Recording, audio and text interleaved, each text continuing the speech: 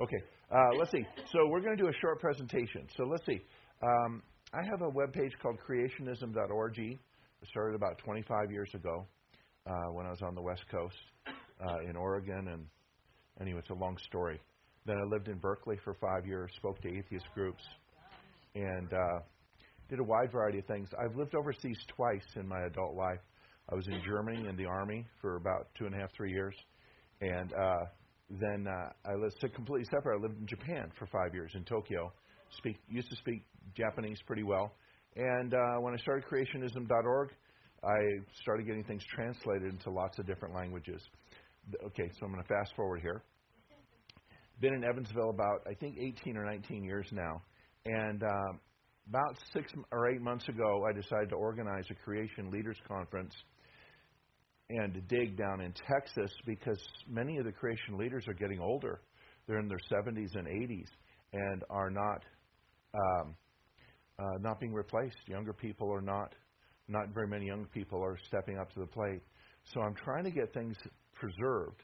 I want things saved. I want things translated. I want them out in the world, no matter what happens to America, no matter what happens to me, no matter what happens to the internet, get things out.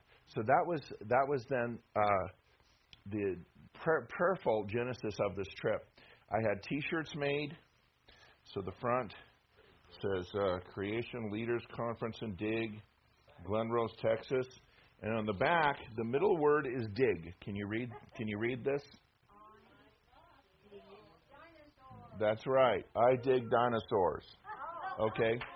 So I had a whole bunch of these printed up. And at the conference, it was purposely for leaders. When you have the general public there, you're answering so many basic questions, you don't get to any of the advanced topics. You don't get to really get past the basics. So many believers believe in evolution. I do not. I do not have enough faith to believe in evolution. Can I ask? I just want to, because we have a variety of people here. Could everybody please raise your right hand? Please raise your right hand. Wiggle your pinky. Stop. Wiggle your ring finger. Stop. Wiggle your middle finger. Stop. Wiggle your forefinger. Oh boy. Okay, and then wiggle your thumb. Wiggle all your fingers. Put your hand down. Okay, I have a question for you. Just a minute ago, your fingers were moving. Why were your fingers moving? You are inside a shell. It is a very sophisticated biochemical electrical shell. If I told you I had a car outside and it was 25 years old or 30 years old, I've never changed the oil, never changed the tires, never changed the fan belts or anything like that, and just given it fuel regularly, and it runs just fine, how many of you would believe me, 25-year-old car? How about if I told you it was 50 years old? Okay. How about if I told you it was 50 years old? But yet the human body is self-assembling, made of 100% biodegradable parts, partially self-repairing. There's many people who are 50 or 60 years old who have never had major surgery. We fell together by accident? Does anyone have enough faith to believe that? I don't. Anyway, there's many evidences for creation, that creation really is literally true. The earth is young. I'll just give you one more that I really like. I think it's funny. Okay, so evolution is descent with modification. That's the belief, that there is descent with modification. So you have progeny going on down, children, grandchildren, great-grandchildren going on down, and that they then are modified, and that's part of evolution. Okay. Oh, no, I have that on purpose. Oh, you got it on purpose? Just a little bit. Sorry. Yeah, that's okay. It's okay. And then, okay, so evolution believes in descent with modification.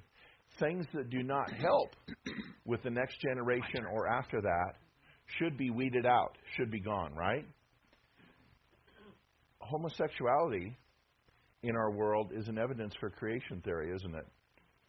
Because by definition doesn't produce any offspring, right? So the fact that there are homosexuals is yet one more evidence for creation theory. Isn't that funny? It is kind of funny, isn't it? Okay, I consider it kind of funny. Okay, so Andy and I both went down there. There's about 30 people. Most of them were authors, speakers, or creation group leaders from around the U.S. A couple of people from Canada came down. We had videos from Australia, from Russia, Sweden, other places in the world. my plan as I am organizing these, and that's what I'm doing full time now, is to organize these videos, is to put these online and make them available for people around the world. So there's about 30 of us, which was a good sized group. There was so much networking going on. Okay, Dave, can you show the title here? So I'm Paul, and that's Andy, who's hiding in back there. I don't blame him. Andy and Paul's Excellent Adventure. Wow, man. It was great. Whoa. Okay, let's go to the next slide, please. Okay, so at the end of April, last full week of April, we were in Glen Rose, Texas. Next slide. Which is here. Here's Dallas, Fort Worth, about here. Glen Rose. We, of course, are up here. We're right here. And so I drove down, visited some friends in Houston, drove back up to here, and stuff like that. So it was there about a week there. There's several places in the U.S.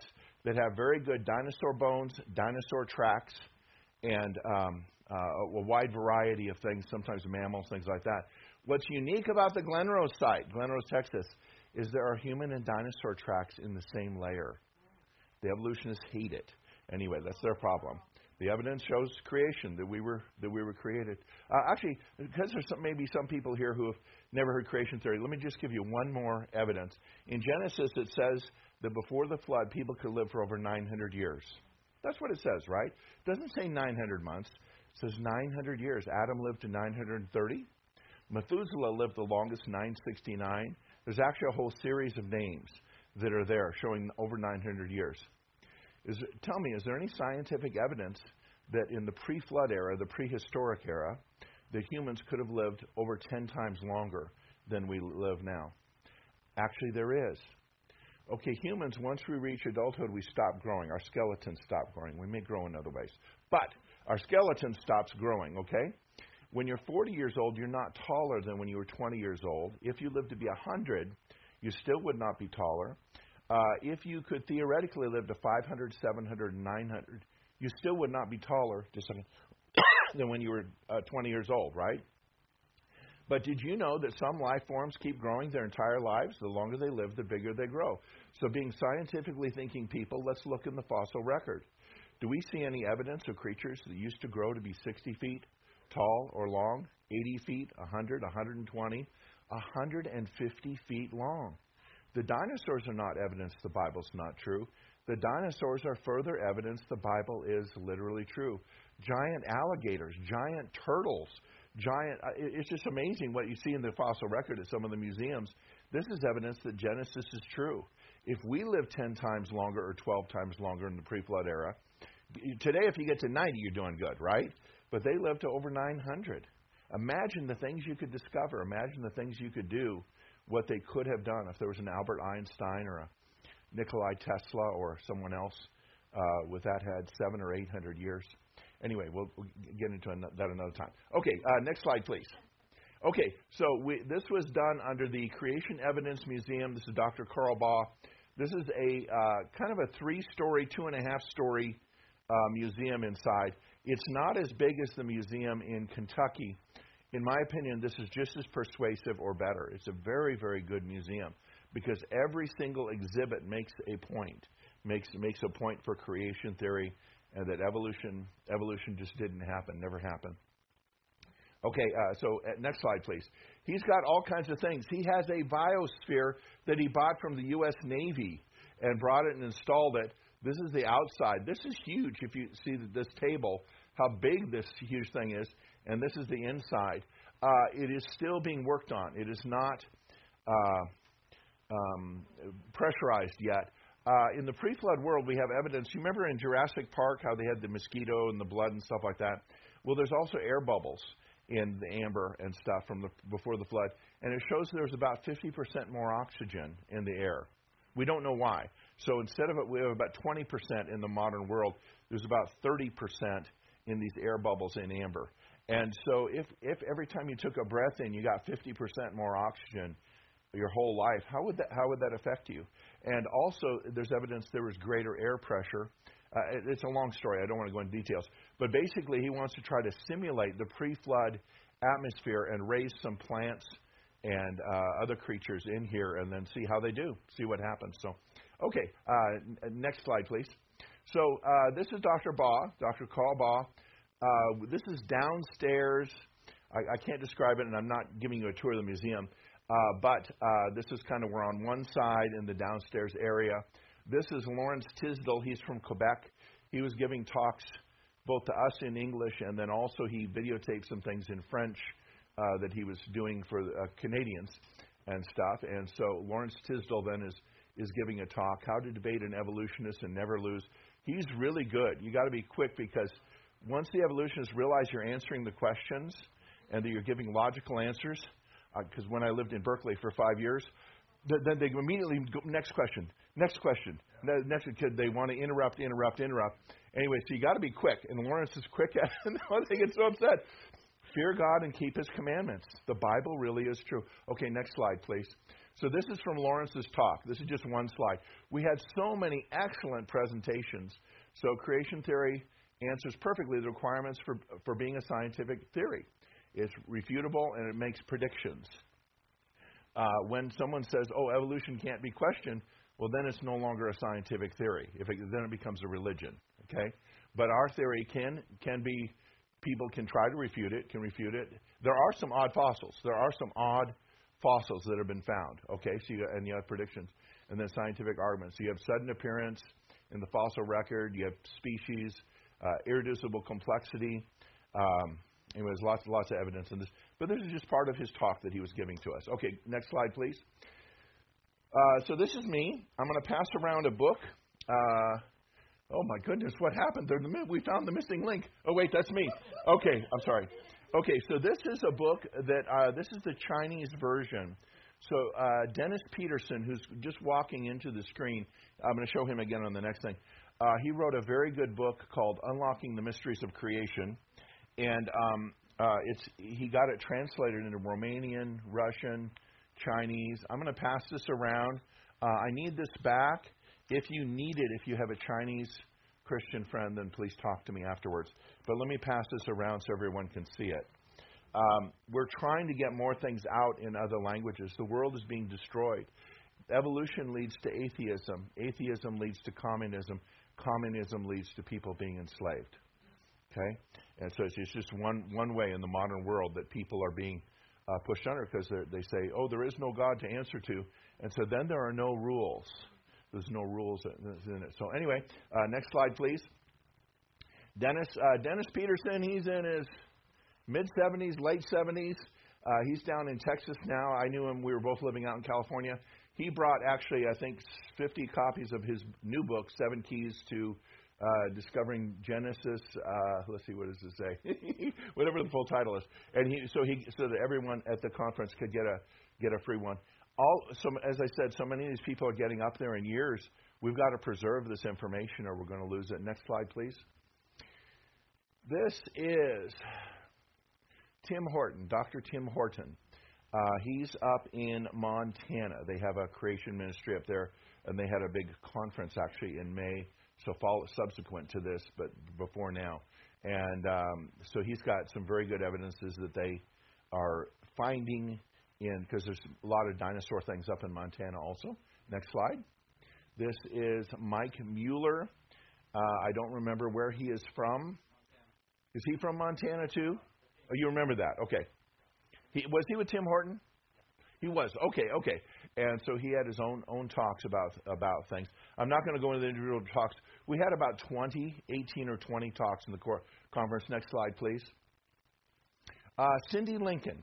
Okay, Cindy is very good at giving presentations, and she's very funny. And so she gave us a talk and discussed evidences that she felt were important and how she tries to persuade people. And I request prayer for Cindy. Cindy has had some real difficult personal issues the last few years. Please pray for Cindy Lincoln. Okay? Next slide. These 3 folks are from Branson, Missouri, where they have recently opened a creation museum. They have a small one, but they're building a bigger one now. And this couple's names, I don't remember their names, and this is their assistant. And so they came and talked about what they're doing in Branson, Missouri. Next slide, please. Dave Prentice from New Orleans, if I recall. And he has a website, and he's saying originsresource.org. He has all kinds of free things available for people to download and use in schools or in Sunday school classes or wherever they want to use it. Next slide. I'm not showing you everybody. I'm just kind of, this is Joe Taylor, a very funny guy. He started out as an artist and kind of a hippie back in the 70s. And yeah, no, there were people like that. There were. And he did art, not just painting, but also molding and stuff like that. So he's become one of our experts in molds and casts of dinosaur bones and also tracks that are found. And he brought a 20-foot long, about 20-foot long tylosaur and donated it to Dr. Ba's museum. It's a sea creature that was found. And so anyway, Joe's an interesting character. He has his own museum in West Texas, in Crosbyton. It is closed right now. Joe's up there in age also. Next slide, please. Okay, John and Kristen from upstate New York, and they are trying to start a museum in upstate New York. Separate from that, they're giving talks, and the slide in the background behind John and Kristen shows what a dig can look like. In the movies, you see digs look exciting, and, oh, we just discovered something. I'll tell you what, between the mosquitoes and the heat, oh, my goodness, sometimes it's not that much fun. It's not like you see in the movies where they're discovering stuff. But I'll show you that in a few minutes. I have a few more slides here. Okay, Kristen actually gave the main talk after John made comments about several things. Next slide, please. Her talk was about savants. Now, one of the most famous in the world is this man, Kim Peek. Do you remember Rain Man, the movie? That was inspired because this man, if you tell him the day you were born, he'll tell you what day of the week it is, that it was. 20 years ago, 50 years ago, whatever it is. They're called a savant. Their minds work differently differently than most people. The reason this is important is because we're not going up. We're going down. Adam and Eve were geniuses compared to us. We are 200 to 250 copies down from the original model. Our eyesight's getting worse. Everything. Viruses are increasing in the world. There's so many things that, no, we're not going up. We're trending down. But there are some people who have these very special gifts. It's like, what were our minds originally capable of? We don't know. But it's just very interesting. Again, it's another evidence for creation, because of evolution, how could you have someone who's above us in other ways, but he's very, you could say autistic kind of, but that's maybe not accurate. Okay, Nina's shaking her head, so I guess I'm not using it completely off word. Okay, so in 15 core areas. Next one, please. Did you know C.S. Lewis was partly a savant? I didn't know that. He's an author, Christian author from 20th century. Lewis asked him to select a book from his library and give him the book title and the page number. So he has someone go and he tells him the book and the page number, and as soon as he did, Lewis started to recite the page. Isn't that stunning? There's some people who can do that. There's some people who can remember everything in their lives. Remember everything that they've done. Isn't that incredible? Say again? And rather than savant? Okay, neurodiverse. And that's probably better, because it's not that they're disabled. Obviously he's very functional, completely functional. But some of these people are just brilliant in what they can do. Next slide, please. I have two more here, just because I found this I had not heard a talk on this related to creation theory before. So this was a man from Vermont, 200 years ago.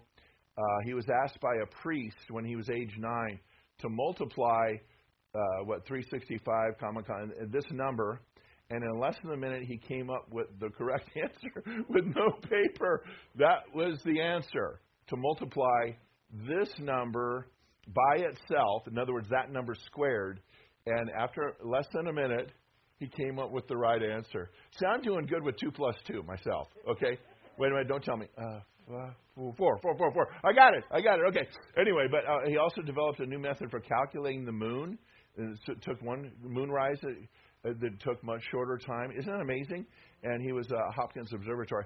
So these people have been down there through history. Next one, please. Okay, last one. She had a whole series of people. This young man, Orlando Sorrell, if I'm pronouncing it right, In 1979, at age 10, he was hit on his head with a baseball. But rather than, he acquired abilities after the headaches, after the damage done. He could remember the weather, where he was, and what he was doing every day since then. So he has become a savant. Isn't that amazing? We don't know how that happens. We don't know how that is. And he could also calendar calculate. I mentioned Kim Peek, how you could tell him what day you were born or some day in history, and he'll tell you what day of the week it is. And so that's this gentleman. Okay, so anyway, it was a very interesting talk. What's the word? Neurodiverse persons. Next slide, please. Let's see. Bruce Malone has been going out to countries in the South Pacific and South America and teaching them creation. One of them that I thought was very funny, and I'm almost done here, so Andy's going to take over here, is he takes a coffee can and he takes apart a regular pen and puts the spring and the inside, the outside. He puts everything in there, and then he shakes it all up. And he says, according to evolution, if you add energy, it should make things more complicated. And then what he does is he switches coffee cans, and he takes the other coffee can. There's a little hole in the top, and he puts a firecracker in it and puts it down in there. And when the firecracker goes off, then he pulls out the pen. And, of course, everyone laughs. Everyone knows that's not true. So when we're thinking logically, no, evolution you can't have, the Big Bang Theory would not have produced complexity, and the light follows laws. Gravity follows laws. That indicates a lawgiver. Anyway, Bruce Malone he's got some excellent seminars. I'm going to be helping him with translation in the next year or so. Next slide, please. Okay, so one of the reasons, as I said, Glen Rose, Texas is famous is because you have human and dinosaur footprints in the same layer. Some of them cross each other, and Jesse Fuller is trying to call Andy. I'm going to hit volume down, okay? Sorry. Okay, so this is one, and like I say, the evolutionists hate this site. So here you have a dinosaur print stepping on what was a human print there going across, stepping on it, and you can tell they've done, not on this one, but on some of them they'll do a cross-section and cut it and then look for the folds in the mud to prove, no, this was not carved out. This was actually done in mud. It was impressed into it. Okay. So anyway, there's several like this, and like I say, the evolutionists just hate this. Next slide, please. Okay, this would be a typical. This is on the Paluxy River. This is where we were digging. There are actually two layers that are of interest to us. So here's your ground layer. You're going down about 12, 15 feet, and here's one of the two main layers. And then there's another layer down here about, 3 feet down below it, 2.5, 3 feet down below it. I can give anyone a copy of these slides if you'd like, by the way. So if you have a couple of people taking pictures, that would be fine. And I will have these on my webpage, hopefully, with Lord willing, within a month or something. But anyway, the only thing we found this time is some dinosaur tracks. It was like 4 tracks, and it was over here in this area on this lower layer. But both of these layers, so they're going back. Here's the Paluxy River. The way this was found in, I think, the 1880s, 1890s, is that you'd have a major flood, and then it tears out sections, and then people would see these dinosaur prints or human prints and go, why is this here? So this whole layer could extend for miles. Nobody knows. Creationism is so poorly financed. We don't have the money to do anything, but this is exposed, and so they bring it out. Also, you might also talk about the fact that very close to prints are embedded in limestone. What about the limestone? What is it you're saying? The fact that the footprints are embedded in limestone. Yes. How do you get a footprint to embed? Yes, you're right. Okay, so it had to have been mud. It had to have been soft when it was embedded, and then later became hard. So, what were we going to say, Bob? Right, yes. And so during the flood, as creationists look at this, during the flood you had animals and humans running in every direction, trying to escape the flood, trying to get away from the impending doom, actually, that was happening. And then a new layer might be washed onto it, another layer. Sometimes dinosaur bones are buried and then reburied and stuff. Next slide, please. So this is the same. This is the same thing, but it's from the other angle, from the other side, looking at it. And this is, you're seeing, it's a very slow work. It is very, very slow digging this. You're not using shovels and pickaxes and stuff. No, you're using brushes and little trowels and stuff because you don't know when you might hit something. You don't know when there may be something that you're going to want to save. Next slide, please. And this is a good top-down view of two different dinosaurs, their paths crossing, okay? Or actually three different dinosaurs, okay? Then there's something here, okay? So one gentleman had brought a pretty good drone, and then we were able to get some really good aerial footage looking straight down and then following the tracks. Now, if you were, let's say you were digging here, and you found, so let's say this print here, well, then you could start to figure out, okay, what's likely, and then you could find the next one both ahead and after it, because then you can predict, particularly once you get 2 or 3 or 4 or something, and see where they're going. So that's something different. Yes. It looks like family had 1 foot. Looks like who had 1 foot? This one you mean?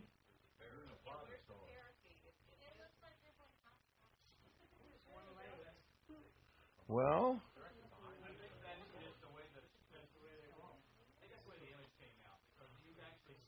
oh, well, we added water to these. There might be a print missing, like right here, or that it was not filled in to make it highlighted.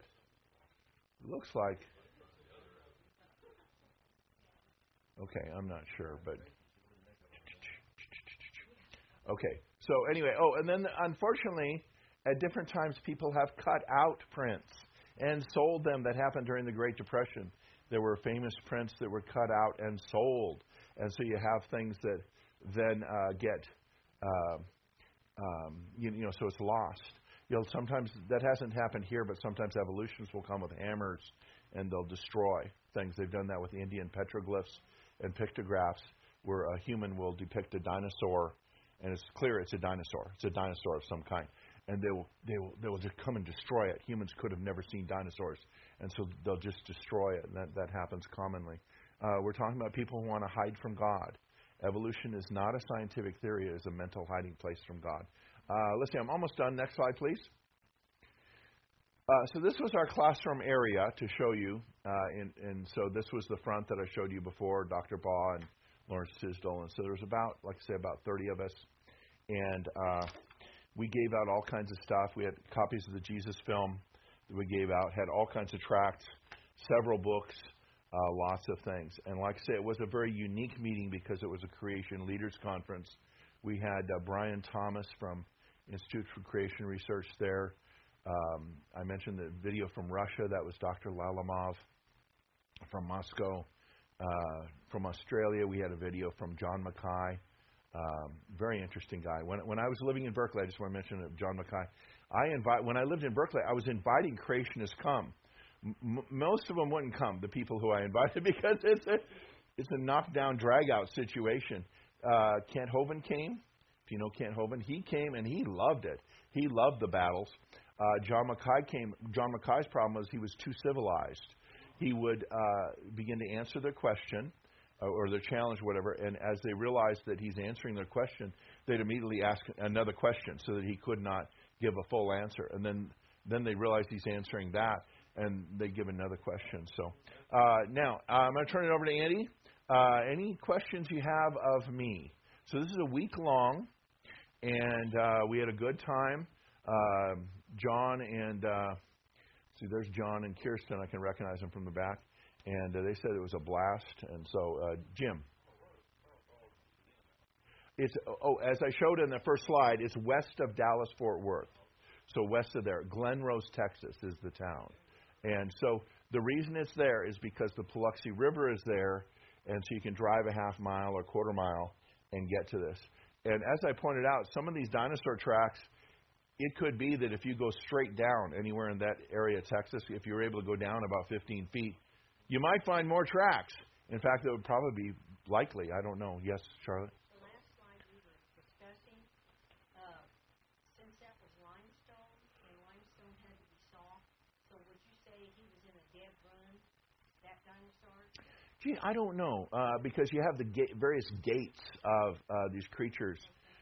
One of the things that's interesting is you see almost no baby dinosaur prints anywhere.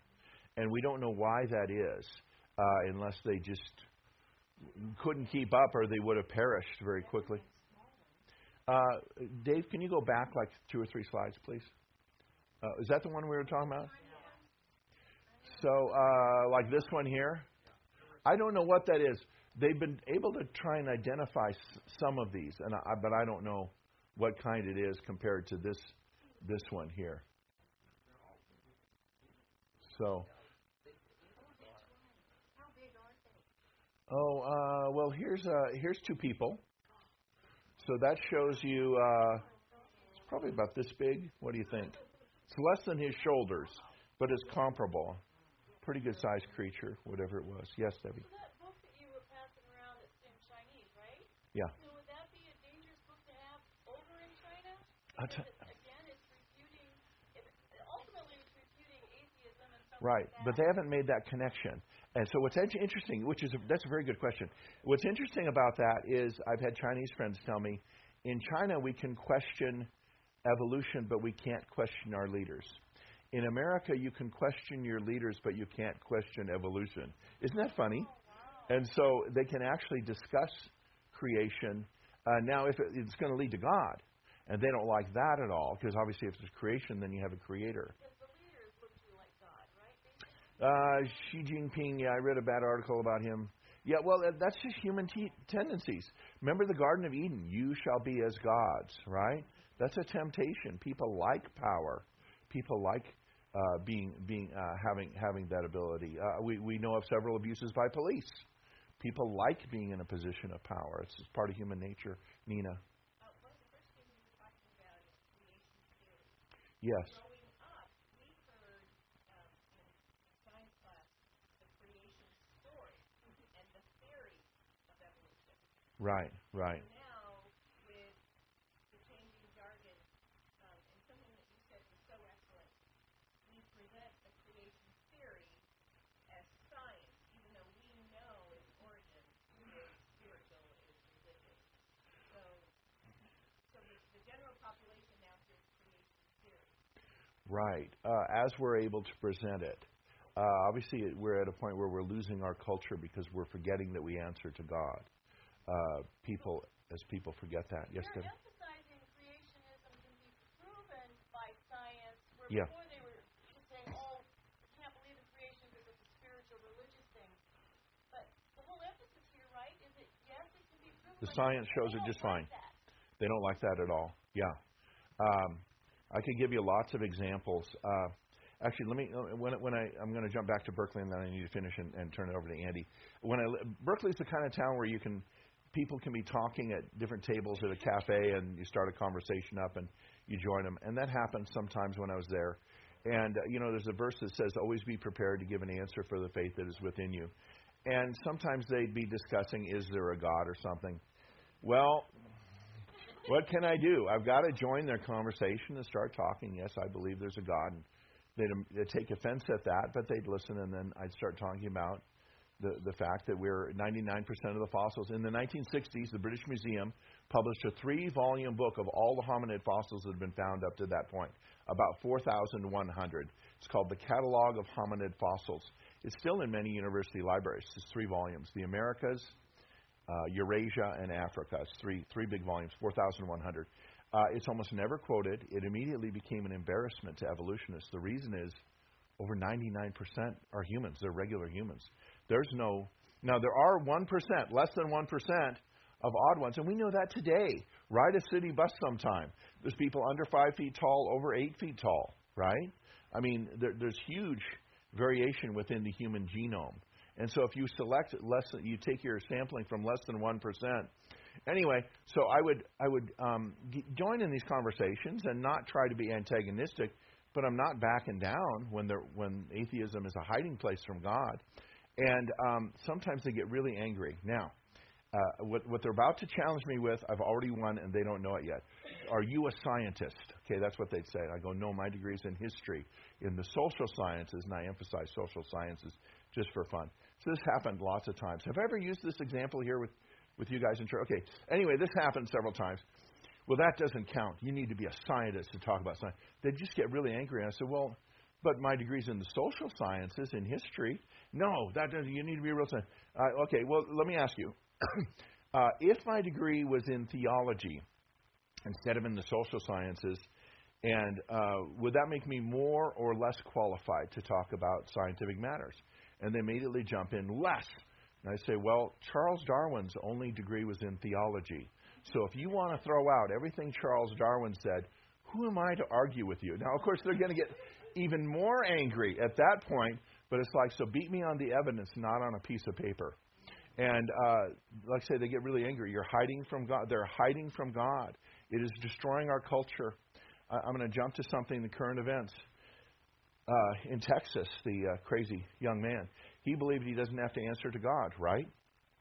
If you die, if someone goes out in a hail of gunfire and they die, and then they think it's all over, that it's all done with.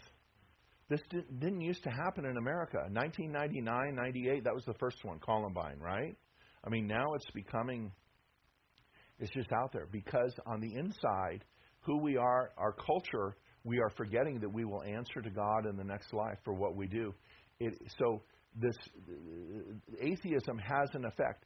Beliefs lead to actions. I'm going to jump. I lived in Japan for 5 years. The kamikaze pilots, they believed they were doing a good thing when they would kill themselves ramming into an American ship. If 100 million people believe something, that was the approximate population of Japan during World War II. If 100 million people believe something, does that make it true? Not necessarily. It might be, might not be. Just because people believe something. If 1 billion people believe you get 70 virgins when you die if you blow up 1,000 innocent people, does that make it true? Not necessarily, right? I'm sorry, I know I'm jumping around, but beliefs lead to actions. Evolution is a way, it's a very subtle way. Remember, the serpent was more subtle than the beast of the field. I need to finish here. I'm way over my time. But what people believe, the reason our culture is being undermined, and now people are going, oh, we need to make it so people can't defend themselves, and all kinds of stuff like that, like that's the answer. Well, there's another way to look at this. Why don't we restore the foundation of what we're putting inside our children, that we are created in God's image, and that we go back to God. Yes, this life is unfair. Yes, there's many things that happen we cannot control, but we answer to God. The first commandment, the second commandment, love God with your heart, soul, mind, and strength. Not love Mother Earth, Gaia, and all that kind of stuff. That's important. The environment's important. No, love God with your heart, soul, mind, and strength. Love your neighbor as yourself.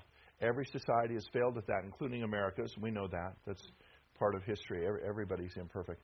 Any other last questions? Andy, you haven't talked yet. You coming up? Bob, you said we could take more than 20 minutes, remember? Okay. Did you want my pointer? No? No, but I was going to point out, from back there you can't really see their people. Oh, I'm sorry. Yeah, there's two people. Yeah. We're looking straight down at them. Yeah. I was hoping I was over here because we dug this, a couple of us dug this out right here, and because there should be a footprint right here, but there's not because somebody's come along and cut it out. Maybe. And then the previous slide, Dave, is also, maybe you're in that one. I don't know.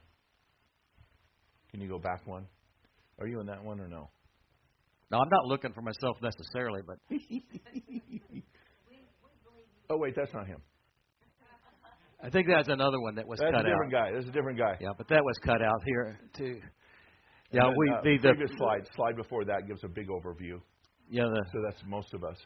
Yeah, what we did was the tracks run all the way down through here. But what we did was we drained all this out, and there were two really nice. I'll show you. I've got a couple of pics. I'll show you. But we drained all this out, and then by the end of the week it was dry, and then. Once it was dry, we went through just with water and a paintbrush, and we brushed them so they'd highlight, and then they shot them with the drone, so you could see them. And thanks. Yeah, see, this is the top. This is the top layer. Actually, that's not a top layer. It's down. That's actually not. But anyway, what they did, I think it was the founder, the director, that pretty much did that by himself. Dr. Ball? Dr. Ball. Back in the 80s or something? Yeah, he was the one who somehow cut this layer of rock. And as you can see where they just slid the pieces of the limestone just off into the riverbank. Yeah. Some of that's saw cut, and then they used jacks. They dug underneath. They dug the sedimentary, the dirt out right here, and then they put jacks under there, and they jacked it up till it cracked. And then they created these rollers, and so they just pried and they rolled them down into the riverbanks there. But there are tracks that are actually in the river too. That if you have a drone, That's right. I don't know if they got pictures of those with their drones. Yeah, 1970s. It was the Taylor Trail, but I have those, but I didn't bring them today. So. Yeah. How do you prove that it's a real dinosaur print and not a fabricated one that you put in there for your next generation to say, aha? Well, they've done crosscuts where you'll have a print and they'll actually saw it in half, and then you can see how the mud was compressed. That it actually goes down so successively, so that the prints. That's the way you can tell, rather than that it was actually carved. So you can tell that in the strata. So yeah. Right. Say it again, Nina. So scientists know how to determine the validity of the print. Yes, but like I say, this particular site, because human tracks have been found, also they ignore it. They don't like it. There's a Native American site, completely different, up in New Hampshire, that I worked on once, for a couple weeks. This is over 20 years ago, and they ignore that one also. It's kind of funny how they're selective on what sites they like and don't like, and then want to say, here's the science. It's like, well, what about all this evidence? What about these things? So, Andy, what else you got? I got to switch. I can't remember. I don't know which one that's on. Yes. I just wondered, maybe I missed this, but do you lease that area, or is that... Oh, good question. Yeah, Dr. Baugh has an agreement with the people who own that land to be able to do 3 or 2 work there. And we have to be very careful how we do things. Nothing can go into the river. I mean, well, limestone is natural, but you have to be very careful that we don't. Seriously? And then what? No, what? We just have to switch HDMI then. Wait a minute. Let me get rid of this. There's a good site in. It's either Turkmenistan or Uzbekistan that also has human and dinosaur tracks in the same layer. My friend Dennis Swift went there about 25 years ago. You can't go there anymore because of Al Qaeda and stuff like that, because it's too dangerous for Americans to go there. There's Joe doing that piece. There's Joe. Oh, that Tylosaur, yes. Yeah. Did you want the pointer? No. You can explain how he got that here. Oh, he had a trailer. It was actually in 3 parts, wasn't it? I Something think so. like that? It's a Tylosaur? Tylosaur, I think his name. It's a water creature. So, and the deer are watching him do it here. So, never mind. I don't know. Whatever. It's just a seaborne creature during like one of the eras, like Jurassic era or something like that. This Tylosaur. I thought it was funny. This is actually a campground. But I thought if we're going to have dinosaurs, we might as well have some real big ones here, right? Oh, anyway, it's part of it's at the state park. They're not real, of course. It is. Yeah, a couple miles away. Yeah. So this whole area, if you went down 15 feet, you might find all kinds of dinosaur prints. Nobody knows. It hasn't been discovered. And human tracks, maybe. Yes, Jim. Didn't switch.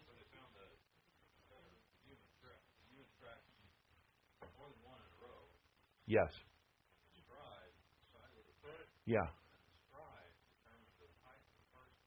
Yeah. Do you remember anyone saying anything about that, Andy, this time? Yeah, these were big people. These were very big people. The size of the feet were, it was just huge. Just huge. So pre-flood people, again, we're not going up, we're going down. Nephilim, the Nephilim. They may have been. I don't know. Yeah, I don't know. Okay. Biosphere. That's inside. But we all went inside the biosphere, and that was. There was probably about 40 or 50 of us in there altogether when it was all. 30.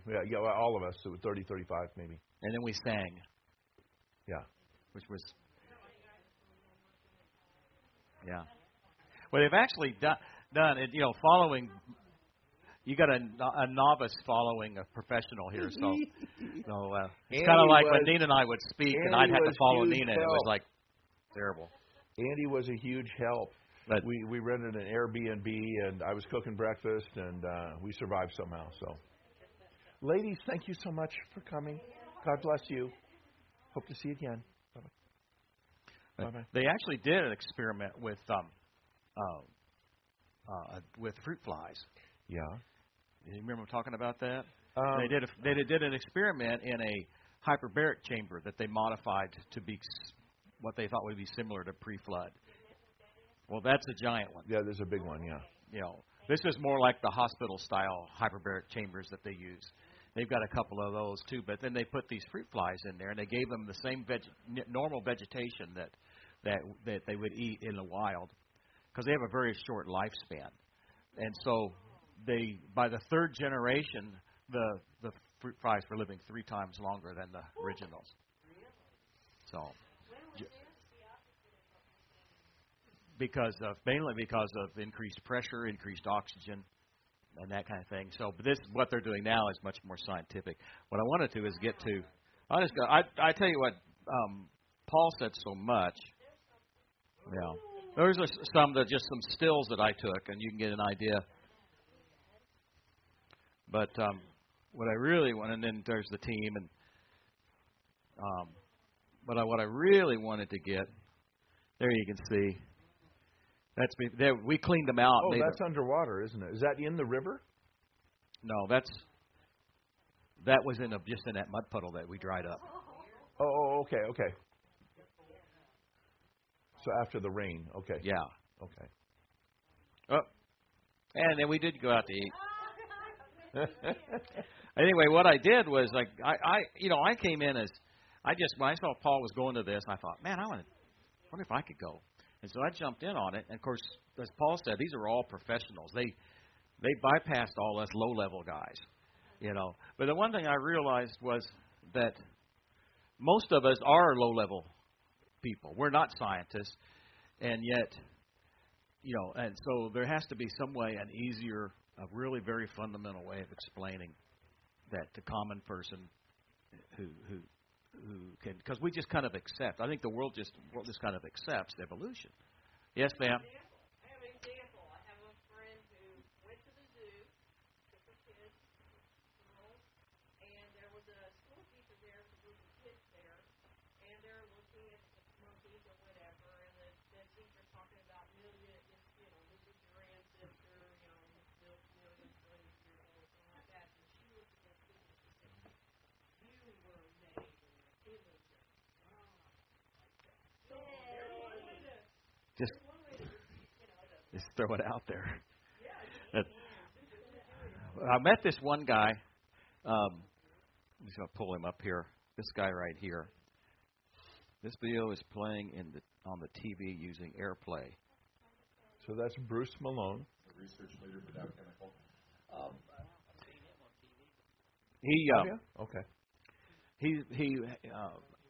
He's written a book. But just a fascinating individual who's donated his entire life to spreading the teaching of creation and refuting evolution.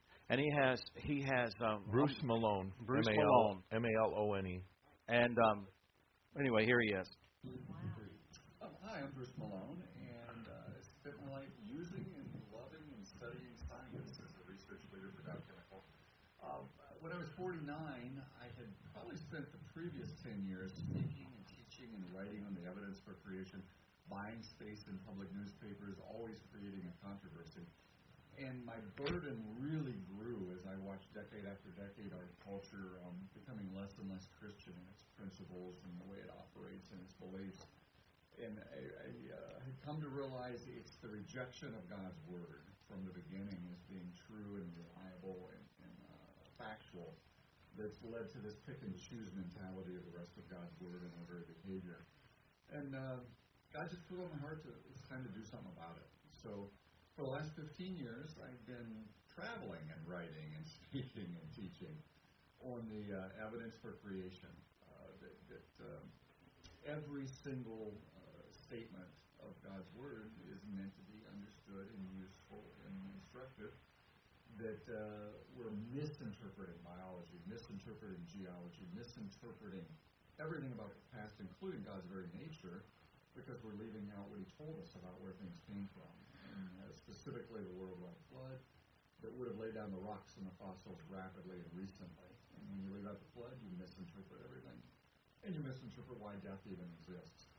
So I've written 8 books on the scientific evidence for creation. I've produced a 18-part, 45-minute per lesson video curriculum where I filmed it on site in the Grand Canyon and Science Museums, Mount Rushmore, Mount St. Helens, Grand Canyon, all over the United States, looking at genetics and anthropology and paleontology and fossils and geology and astronomy, just helping folks see the credibility of God's Word. And probably the most exciting thing, over the last 4 years, I have been invited to bring science assemblies by qualified experts into public school systems of other nations. We actually went to every single high school, with the exception of a few Muslim schools in the nation of Fiji, leaving them with a beautiful, hard-colored, every day of the year evidence for creation devotional, which is read over and over again by the students, their peers, their parents, their neighbors, affecting the thinking of a large portion of an entire nation. It was such an effective method of evangelism, connecting who is this Creator, He's also your Savior, and the Bible is real, that we went on to do it in the Philippines, in Vanuatu, and most recently in Peru. So it is exciting to get the truth of what God has done, His mighty acts being taught from one generation to the next, as Psalm 134 tells us to do, to so many people, and to be a part of that. So you have a blessed day, and thank you for listening. So I went around and I tried to get as many interviews like that. Just, tell us a little bit about yourself and what you do kind of thing. I just shot them on my phone. And he may have been the most impactful to me. I picked up several copies of his newest devotional that just came out. And just because he goes deeper, he in his devotional, he covers species, history, science, biology in these daily devotions. But he goes so much deeper that with it in the thought process. I gave one copy to a friend of mine who tends to lean a little, old earth. He's a scientist himself, and he's a brilliant guy. But he actually told me yesterday, I was talking to him, that it actually was probably one of the most fascinating reads he's had in a long time. And the way he approached things and the way that Bruce Malone went deeper. He gets his books printed, and you touched a little bit about this when she was asking about, I don't know what she was asking about, I forgot. China. Thank you, ma'am. And he gets his books printed in China because he gives most of them away, and he said they do a better job and it's cheaper. And so since he's given them all away, but he has one section, one of his devotions was June 23rd, and it talks about the effects of... That's your phone, I think. No, that's back here. Oh. Is it Marco Polo? And he had one, in June 13th, he has an effect on, his devotion is on the effects of Darwinism and the origin of the species and society today. And he goes on and addresses, because if you go back to the origin of the species, that was Hitler's catalyst for what he did. That was Mao's catalyst for what he did. And so you could literally go back and identify, that's Planned Parenthood's, Margaret Sanger's catalyst. Right. Some humans are, quote unquote, more evolved than others. That was the belief, yeah. And so you go back. Don't you think there's a mixture? It's a catalyst, but like say traumatic childhood, bad situation, something happens too that helps feed, and even anger. Well, there's always, contributing factors. But I think you could still go back, and I started just making out a little chart. And I thought, okay, creationism, Darwinism. And then, let's write down, what are the fruits of creationism? Boop, boop, boop, boop, boop. What are the fruits? What's the byproduct of Darwinism? And we can take it all the way to school shootings, in today's society. And in Bruce Malone's devotion, he points out that the more people have been vicious. There's been more people just viciously murdered and killed in the last 150 years than really in the history of the world. We had wars, and we had things, and like the religious wars in the past, and you can go all the way back to the wars of David and all the people that were killed and stuff. But 150 years, there's been more people killed in the last 150 years than there, and really in the history of recorded history. And I think is that about right, Bob? Through murder and just and death, yeah. So anyway, they sent this book to China to get printed, and they run it through a word search or something. And he has a segment in there where he talks about how many people were killed under Chairman Mao, under Stalin, under Pol Pot, under Hitler, and the Chinese wouldn't print that. They deleted that. So what he does when he sells his book, he puts even though it's not for China, even though the book is right. not for China. Okay. They do look at things. They just run it through a word search and keywords and and look for that stuff. And so he ended up what he did was when you buy the book, there's a little insert with a label, and you're supposed to pull the label out and stick it in there. So what he did is he left those two paragraphs blank. So there's a blank page on that page. Like a third of the page is just blank. There's nothing there. And then when you get the book, you get this thing, and here it tells you what page to put it on. So it makes it the most emphasized portion of the entire book for people to see, because you've got to insert this into your book because the Chinese wouldn't print it. And his home, he's got a whole school curriculum. It's all free. Yeah, he has 15 or 17 patents that he got through when he was with Dow Chemical. And he said he holds them, but he said, actually, I don't hold them. Dow holds them. But, he and his wife's an engineer, and they're in a great position to just retire really, really early, and he's a brilliant guy. And I just was impressed with how these people just also, not only were they brainiacs off the charts, but their love for the Lord was just so obvious. It was just cool. And these are the people. I like these people, too. John and Kristen. Yeah. Adolfi, yeah. Hi, my name is John Adolfi, and this is my wife, Kristen, and we are from the Lost World Museum. We do real estate by day to fund our obsession with cashing in fossils and all the cool things in the ancient world so that we can encourage people to reconsider, is it apes, aliens, or Adam? We're located in Phoenix, New York, and we have a platform that we have short videos on TikTok and YouTube. If you want to look us up, it's Lost World Museum. Yeah, they are definitely the most technologically savvy of the group. And they have the coolest shirts, too. If you want a really cool shirt, it's an ape, aliens, or Adam across the front. So that's a book that they wrote. And, it was, if you want the active wear, they've got the cool stuff, too. Mm-hmm. They were the young hip couple. You got to give it to them. Adolfi, ADOL. And they're probably 60, but they were the young hip couple.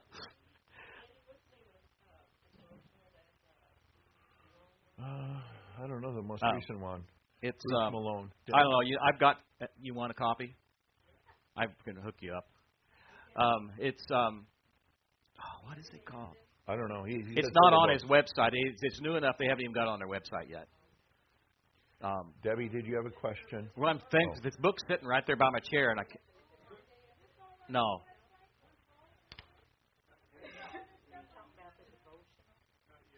Pardon me? Do I have it? His devotional. Not yet. No, I am organizing it now. So I'm still sorting out. I've got so much data from these different things. We'll make it happen. It will be. It will be online and free. I lost my slides. There we are.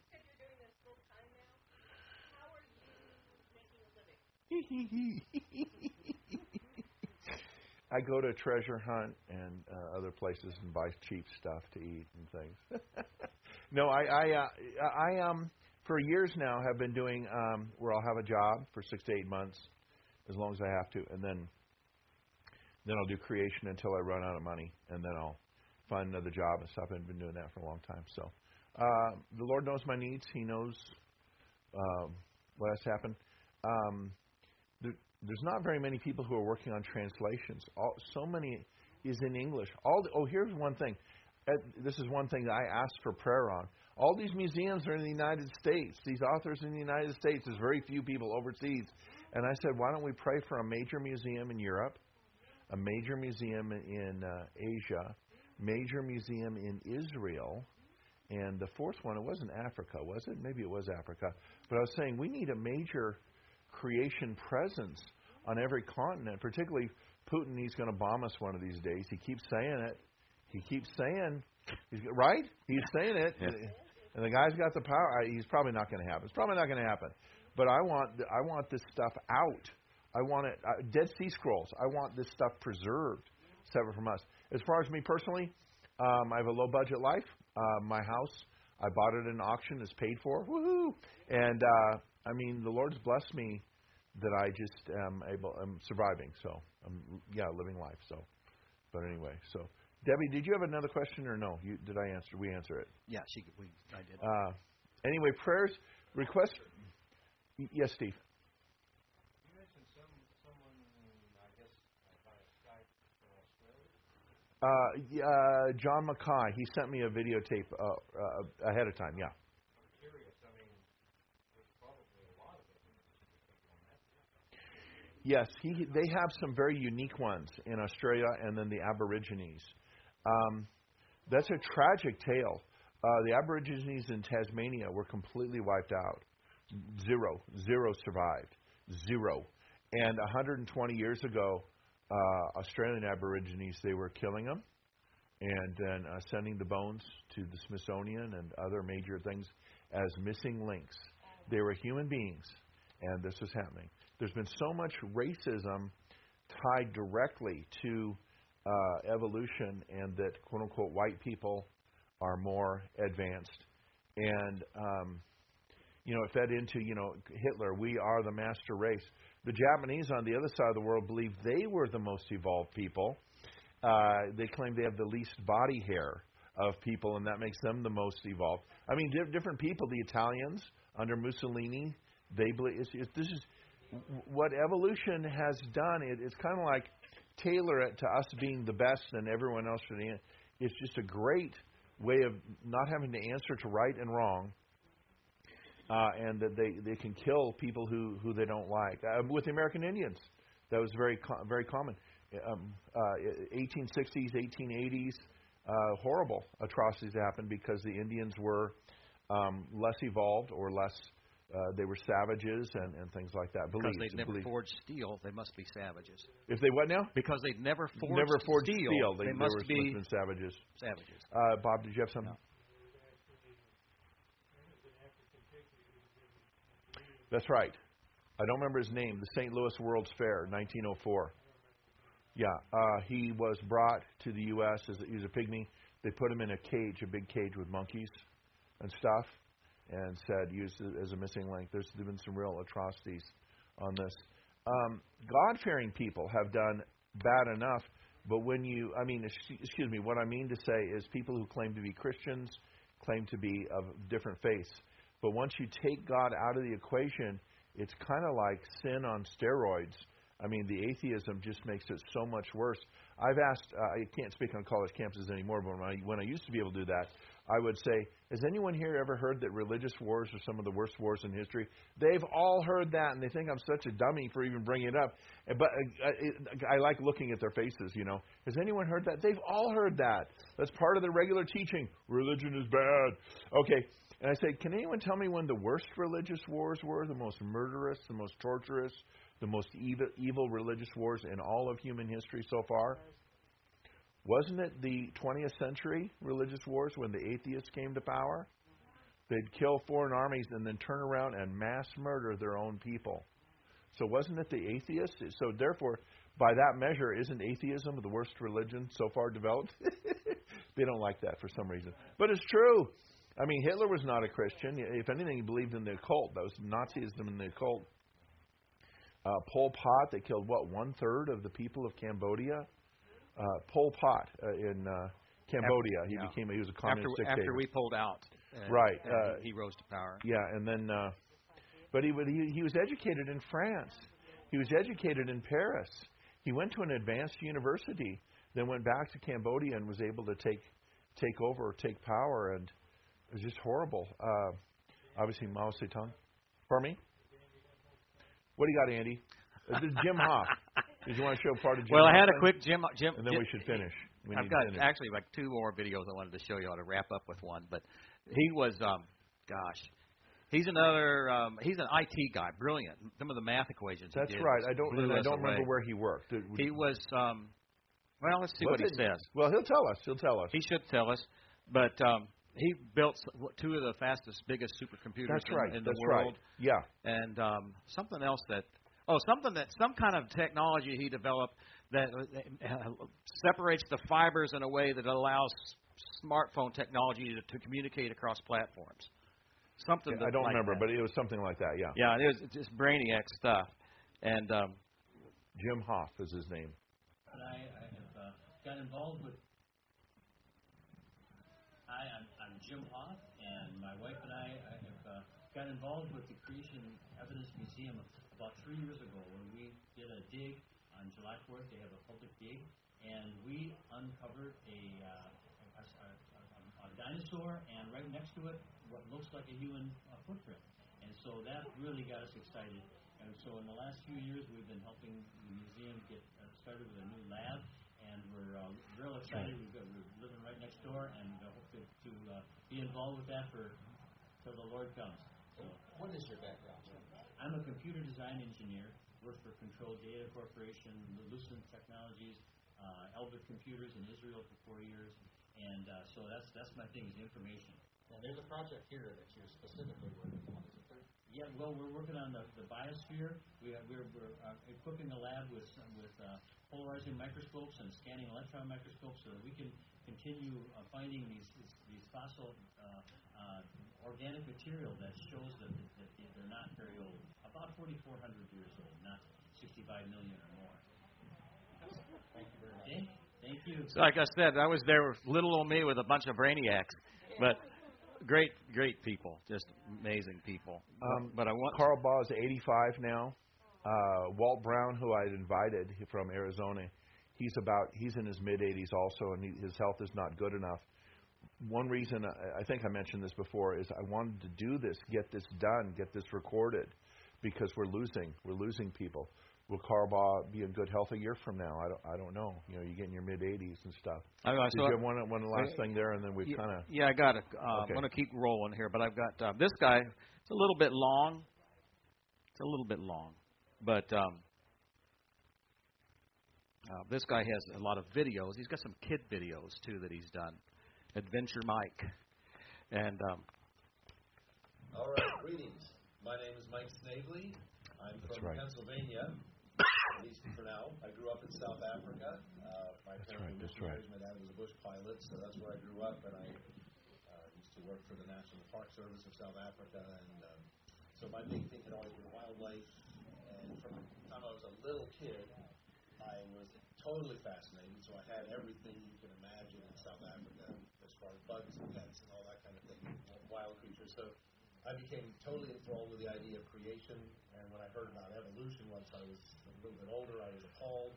So I've kind of been a bitter enemy ever since. So back in 28 years ago, we started a ministry called Mission Imperative, because somebody told me when I was doing seminars teaching against evolution, they said, well, it's going to be teachings of evolution. I said, well, it's imperative that I try. Voila, Mission Imperative. That's how we got our name. It's stuck with us all these years.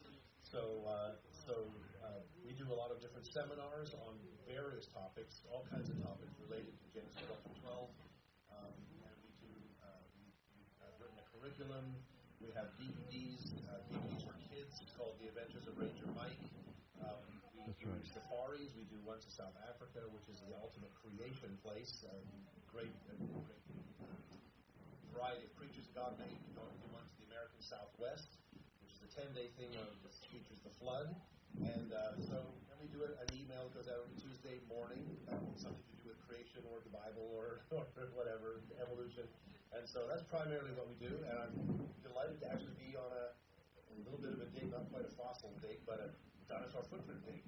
So it's been great to be here this week, and look forward to maybe coming back sometime. Now, do you have resources available? We do. It's missionimperative.org, and then we have all of our videos. We have, I don't know, something like 10 videos for adults and about 7 videos for kids.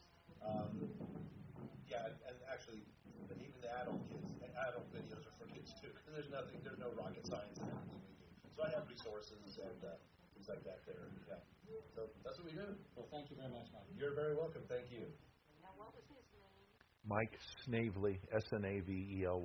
Mission Imperative. Mission Imperative. And I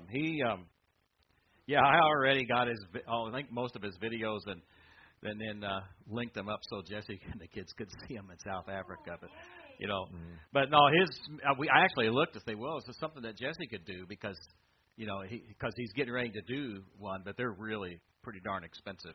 Because it's 10 days long or something like that. They go to they go all over parts of South Africa and different regions but once you've done like what I just did, and being out there and seeing the dinosaur footprints, it brought everything to life for me. Brought creation, and actually, now when you drive down the road, you can look around in the landscape and you see evidence of the flood everywhere you go. Wow.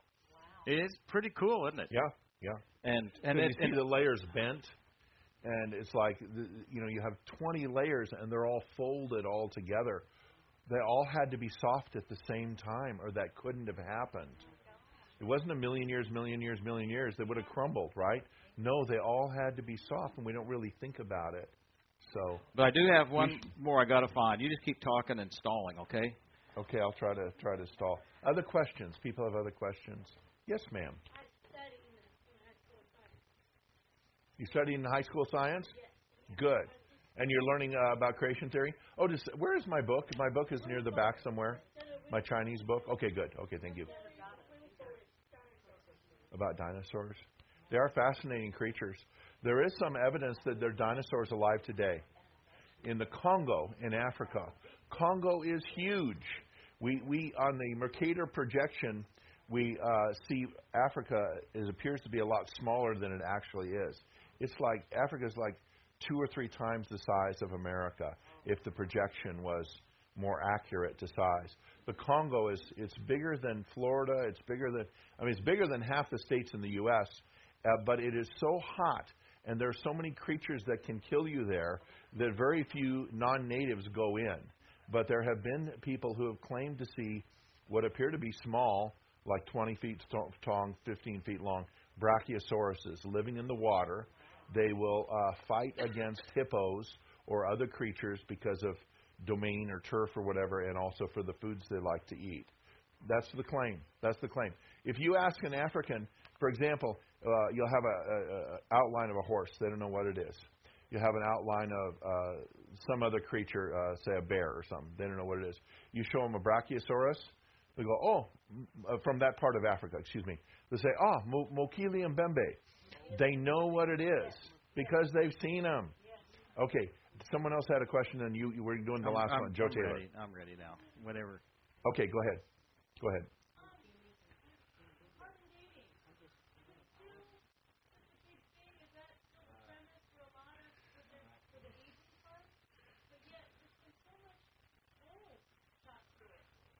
So you'll have a layer of coal that they date as 400 million years old.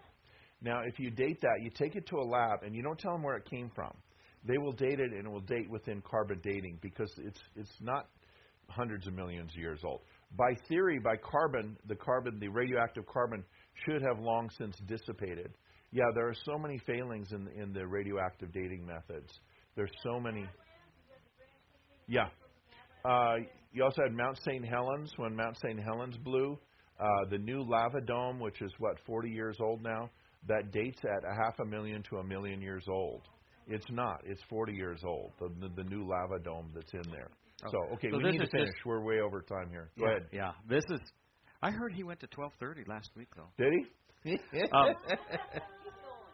Keep going. So anyway, this is the last one. This is Joe Taylor, and he is truly right out of the Jesus movement. And I thought everybody in here would appreciate it. You know, a few of us would appreciate it anyway, at least. And of course, he's the artist. He's the one who told me. Yeah, he's the one who did he used to do these billboards to promote these rock and roll stars. He'd do billboards to promote new album. He's done the Stones. He's done Poco. He's done just a ton of those. Norman, and he did the cover of In Another Land for Larry Norman, and knew him personally. And he was good friends with I believe it was the pilot that died on the Keith Green crash. And in Texas, Joe Taylor, and he once played guitar with John Denver. I don't know. Yeah, if that's right. Yeah, he's had a very interesting, colorful life. Really fascinating guy. So I wanted to capture a video of him. But he's the one that also told me because he'd never been married. He says, I had 2 girlfriends once. Larry Norman stole one of them, and Randy Stonehill stole the other, and then Larry stole Randy's. And so I just thought, he knew all these guys, and he is interesting some of his insights. But let's throw this up here and see what we get. Mount Blanco. My name is Joe Taylor. I'm the founder of the Mount Blanco Fossil Museum, the largest non-evolution working fossil museum in the country. We do everything from excavation, restoration to research. We know a lot of people in the secular community, in the creation community. We supply a lot of bones and other material to researchers in carb-14 soft tissue, digs of all kinds of animals. And I publish. We have had a newspaper for a while, magazine. And I've been responsible for a lot of major digs. I've molded the largest things ever molded in the dirt. The Waco Sudden Death Mammoth Site. I molded three mammoths there, plus a big camel, all still in the dirt. So that's been my specialty, is molding difficult things in the dirt outside, like we did this week. Very good. And you have a long history in art. Yeah, I was born drawing, and painting. I grew up on a farm, so I'm not afraid of dirt, not afraid of hard work. I'm an entrepreneur because my dad, being a farmer in the 50s, you just have to kind of make things work sometimes. But I grew up in a religious home, a Christian home, a Primitive Baptist home. My dad was a minister. So I grew up knowing the Bible, reading the Bible, hearing the Bible talked about. But also rodeo. We had a lot of fun. I had a very good childhood. And went to art school, because I had too much hay fever to be a farmer. I wasn't smart enough to be a farmer. So they sent me to art school, which was great. So I graduated there, top of the class, pretty much. Me and a couple other guys. And I went right into my career. Little time in the Army, went to New York, which was great education. During the beatnik hippie days, but not being into drugs, but looking like all those guys, opened a lot of doors. So it gave me a lot of knowledge and experience I wouldn't have had otherwise, with a clear head. So with Los Angeles, the whole hippie movement was going out there, the Jesus movement. So I got involved in that and became one of the first Jesus people doing music and art and all that sort of stuff. My dad was in politics, so I've read every kind of book there is on conspiracies, politics. I researched anything. If somebody says the Masons, the Knights of Columbus, I'll just get their book to go to the place and ask them. So I have a lot of knowledge. I started off with the Brad Tarpis with my fossil work, with atheists, real paleontologists, who respected what I could do and tolerated my Christian beliefs because I was doing the same work they were. So that launched my career in paleontology. One person opens the door for another. You go to them and they, yes, Dr. So-and-so. Oh, let me show you a paper. So I've got a great file of papers. And because I'm an artist, a sculptor, and a mold maker, I've been able to restore things. And so the universities, I'll do our stuff. And they tolerate my beliefs. And hopefully I have an influence on some of them. And you have a pretty big family. Quite a few kids? I helped to raise a bunch of kids when I was here tonight. my son Pat. So yeah, it's been a great life. Would have liked to have had a woman in the midst, but didn't work. There was one, so it wouldn't have been possible to raise all those kids if there was a woman around. You know, the kids' mothers would have. You never know. You know, so there was no jealousy, no any competition like that. So it was a great experience. Wait, what's he talking about? I took photographs all the time. He wrote a book about it. So my kids were allowed to do anything to have fun. They painted, they drew, they played piano, they, faked fights and all that sort of stuff. Had egg fights, and I had to finally stop it. But we had a great life. So, Joe, thanks. It's really been a pleasure. Yes, sir. Enjoyed it.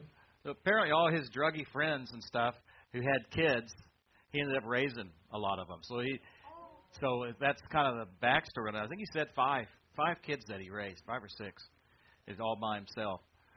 And it's a heck of a guy. But I thought, man, this guy's just cut right out of the Jesus movement.